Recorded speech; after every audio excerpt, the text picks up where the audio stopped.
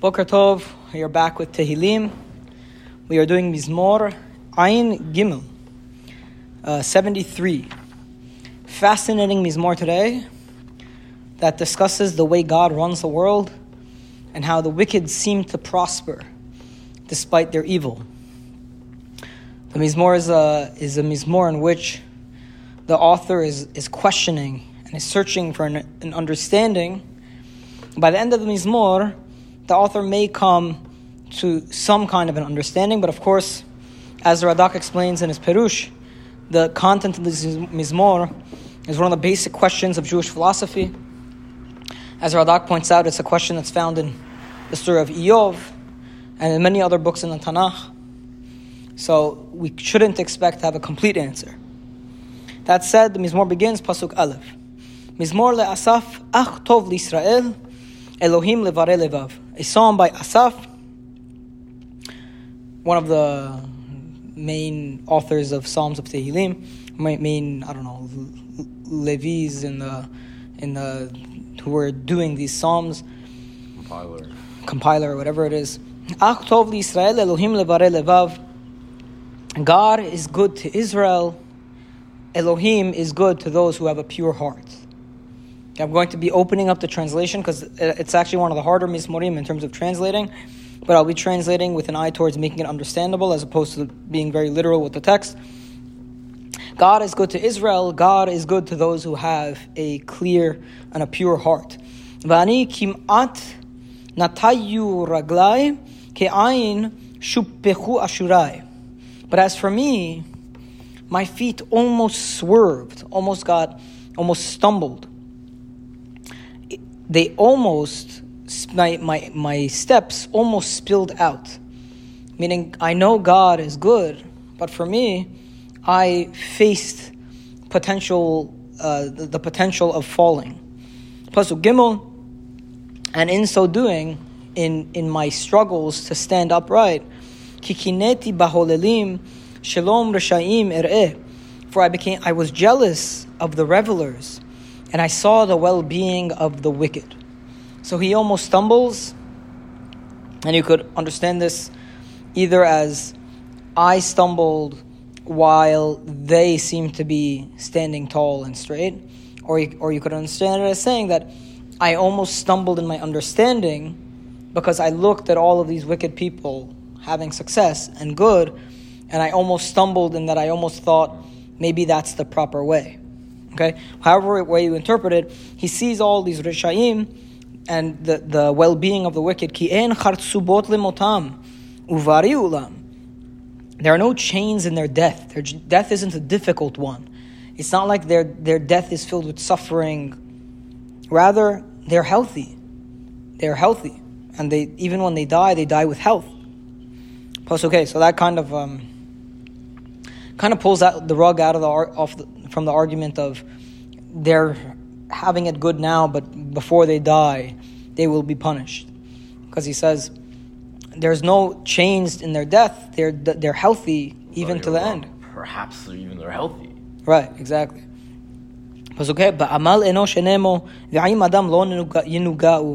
don't partake in the toil of humanity, and they're not afflicted by the plagues of men. They seem to just have it good. All the things that the rest of us mere mortals have to deal with, they just don't. Pasuk Vav, Lachen, anakat mo ga'ava ya'atof shit chamas lamo. They carry pride as a necklace, like an anaka is their pride, their ga'ava, their glory is their necklace, and lawlessness they wear like clothing. Shit chamas lamo, they place chamas on themselves. Ya'atof shit chamas lamo, they place lawlessness around themselves like clothing. And at the same time, Pasuk Zayin, Yatzam mechelev enemo, their eyes bulge from fatness, from enjoying the pleasures of this world. Their eyes are bulging. Averu maskiot levav, the whatever they will in their heart, like sechvi, is like what I think, right? So whatever they will in their heart comes to pass. That's one perush. Another perush is their chambers of their heart overflow with luxuries. Yamiku vidaberu vera oshek mimarom yidaberu They are foul, and they speak evil and wickedness, and they speak of theft from their high place, mimarom, from their high place of kavod, of honor, and of their ga'ava, where they sit, of their high positions. They speak about evil and treachery. There's a lot of very strong imagery here. Yeah, there's a lot of strong imagery. Very difficult Hebrew, but strong imagery.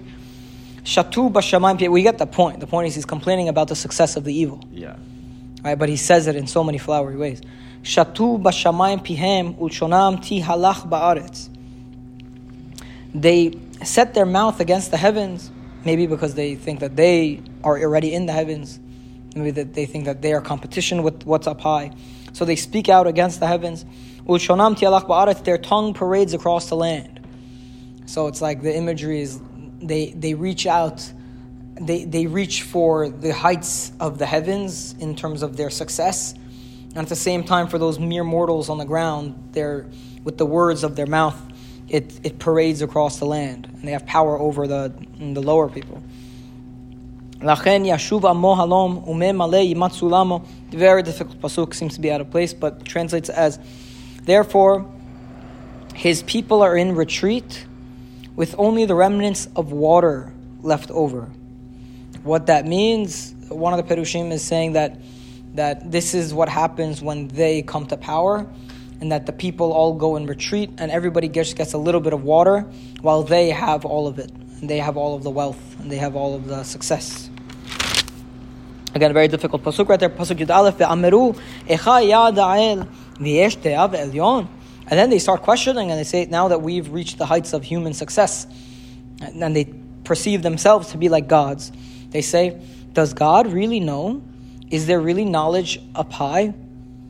Their success is a testament to the fact that maybe there isn't. Because they, first of all, in their ga'ava, they perceive themselves as like gods. So they start questioning God himself. And at the same time, they see their success performing all this evil, and they say, maybe God just doesn't care for what's going on down here because we're succeeding and we're going against his word that appears in the Torah. Behold, they are wicked, but through ease they attain all of the worldly wealth. This is the author complaining again about them. And now he says about himself, and maybe it is in vain that I purified my own heart. And I purified my hands, and I washed my hands with purity. For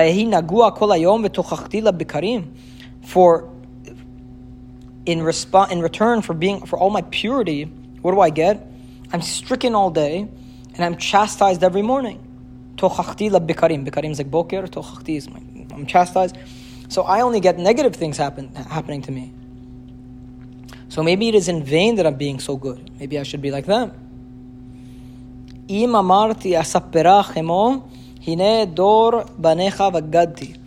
Had I said, I will say this, had I said, I will speak what I'm thinking, these words, I would have caused all of your children to be betrayed. I would have betrayed all of your children. Meaning I will lead people astray with these thoughts. Something like that. Difficult translation also. And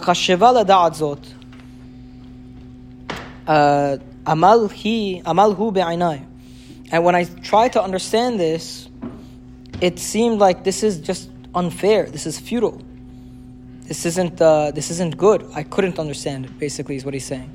I tried to understand this, and I realized it's futile.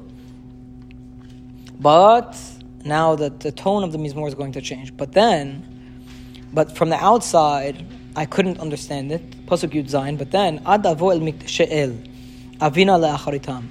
But then I entered the temple of God, and then I understood what would be their end. Ach b'chalakot tashit lamo hipaltam lemashuot. Indeed, you set them on smooth paths. But where do those smooth paths lead? Hipaltam lemashuot. You threw them down to destruction. How they were completely brought to waste in a moment.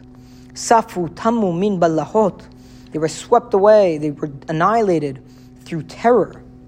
Pasukaf kahalom mehakitz Adonai ba'ir tzalmam tivzeh. Like a dream, kachalom mehakitz, like a dream after awakening, like how the dream happens so rapidly and it goes away so quickly. Adonai ba'ir tzalmam tivzeh, you, God, in the city, maybe the city of death, you despise their image, you scorn their image. Which means, until whenever I came into your mikdash, I started to realize that there is actually some control in place.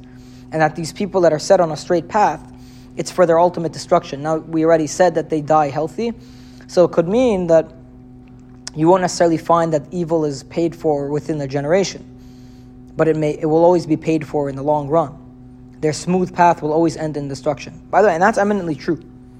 If you think philosophically, for some reason or in some way, Borei Olam kind of built the world around the idea that evil is necessarily self-destructive.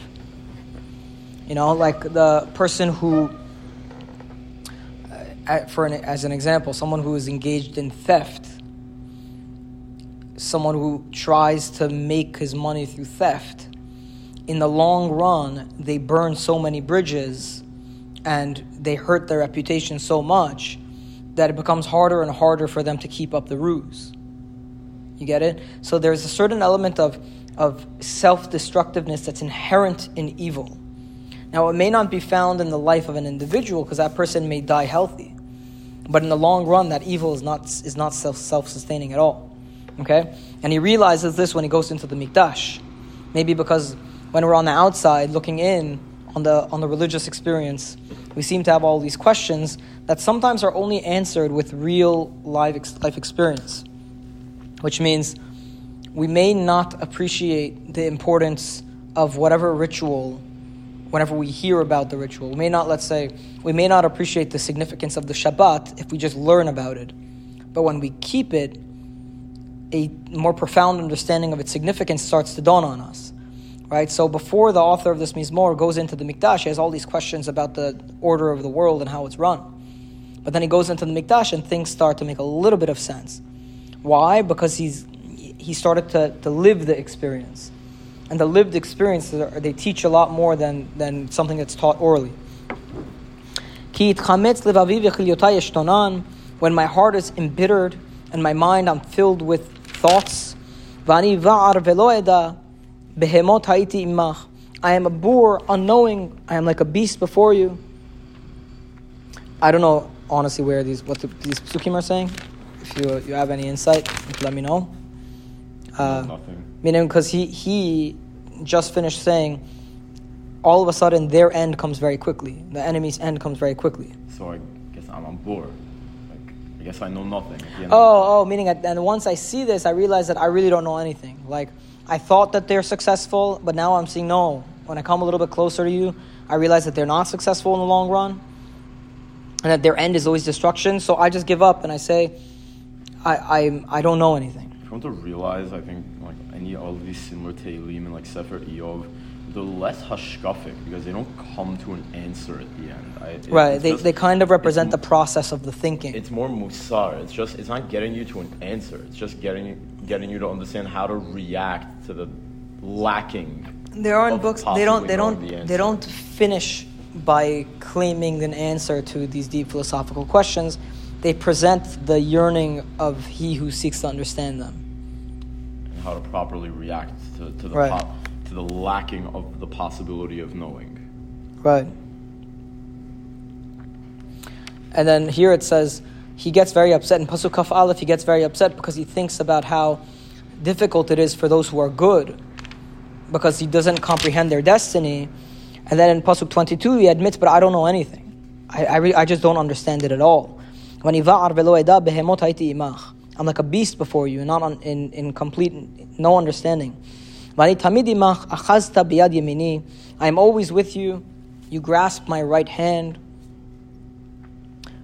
which is now going to say that despite all of my lack of understanding, I just accept that I'm going to be with you. My only hope is to rely on for you. Guidance. Grasp my right hand.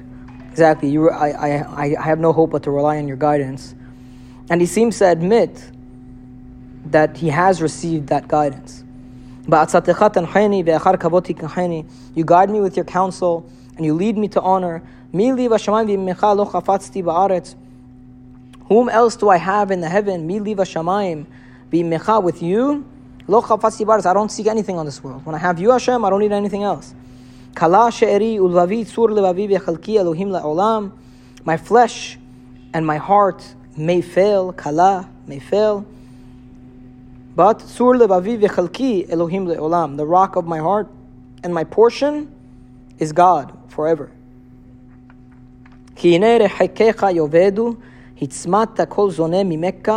Behold, those who are distant from you, like rachok from you, yovedu will perish. And you destroy all who stray from you. But for me, being close to God is goodness. Shati badonai Elohim machsi. I put my trust and my refuge in God. Lesaper kol malachotecha, to tell all of your works, God, so that I may tell all your works. So he concludes with this confidence that those who are far from God will be destroyed, and that being close to you is good. That's his conclusion. Now, how he comes to that conclusion, we don't really know, because it's the whole Mizmor is fraught with his lack of understanding. It seems like, but at the end he's left with nothing but his intuition. He can't come to a rational understanding of how it's good for him to be with God and why the evil have so much success. He doesn't come to a rational understanding, but he comes to an emotional understanding. He comes to this intuition that I know that the bad people get punished, and it's better for me to be with you. And at the end of the day, you are my refuge, and I will sing all of your works to the people. Right? That's how he concludes. So it's very fascinating. Beautiful, actually. It's beautiful. I have a similar to it seems like the Kuzari's principle. Like, we're not coming at a lot of these things at the end of the day from an intellectual process. So in most cases, we strive to do that for a better understanding. At the end of the day, it's the fundamentals that it's primarily coming from experience. And from that, we sort of get this more like vivid, innate understanding that's much stronger than any abstract speculation. Right. There isn't hard logic that brings us to our conclusions, but something more of like an intuition. Based on real experience. Based on experience. We don't know that God is guiding us through our life, but we do. There's something in us that we just know that he's there. Do you have proof? No. Technically, could you chalk everything that occurs in your individual life up to chance? Yeah, you could say that things worked out or didn't work out by chance. But you'd have this innate feeling, this emotional feeling that no, God is actually there guiding my footsteps. Yeah, it reminds me of that pasuk. I think the Mizmor, in all of its vagueness, I think that's what it conveys. Like this inability to really know for sure, yet this desire to continue clinging, because deep down we know that there's something there. Maybe it's part of our soul that just knows that God is there. It reminds me of this pasuk in the Torah referring to the Jews being like lost mentally in Galut, and says, Hashem says to them, but if you search for me you will find me, but only if you do so with all your heart and with all your soul. Saying there must be a search both emotionally and intellectually, and not just one or the other. What's the pasuk? It's a beautiful pasuk. It's a beautiful pasuk. I don't know the Hebrew on the top of my head. Say the English again. If you search for me, you will find me. Yeah. Something like that. Beautiful. Baruch Adonai L'olam. Amen. Amen.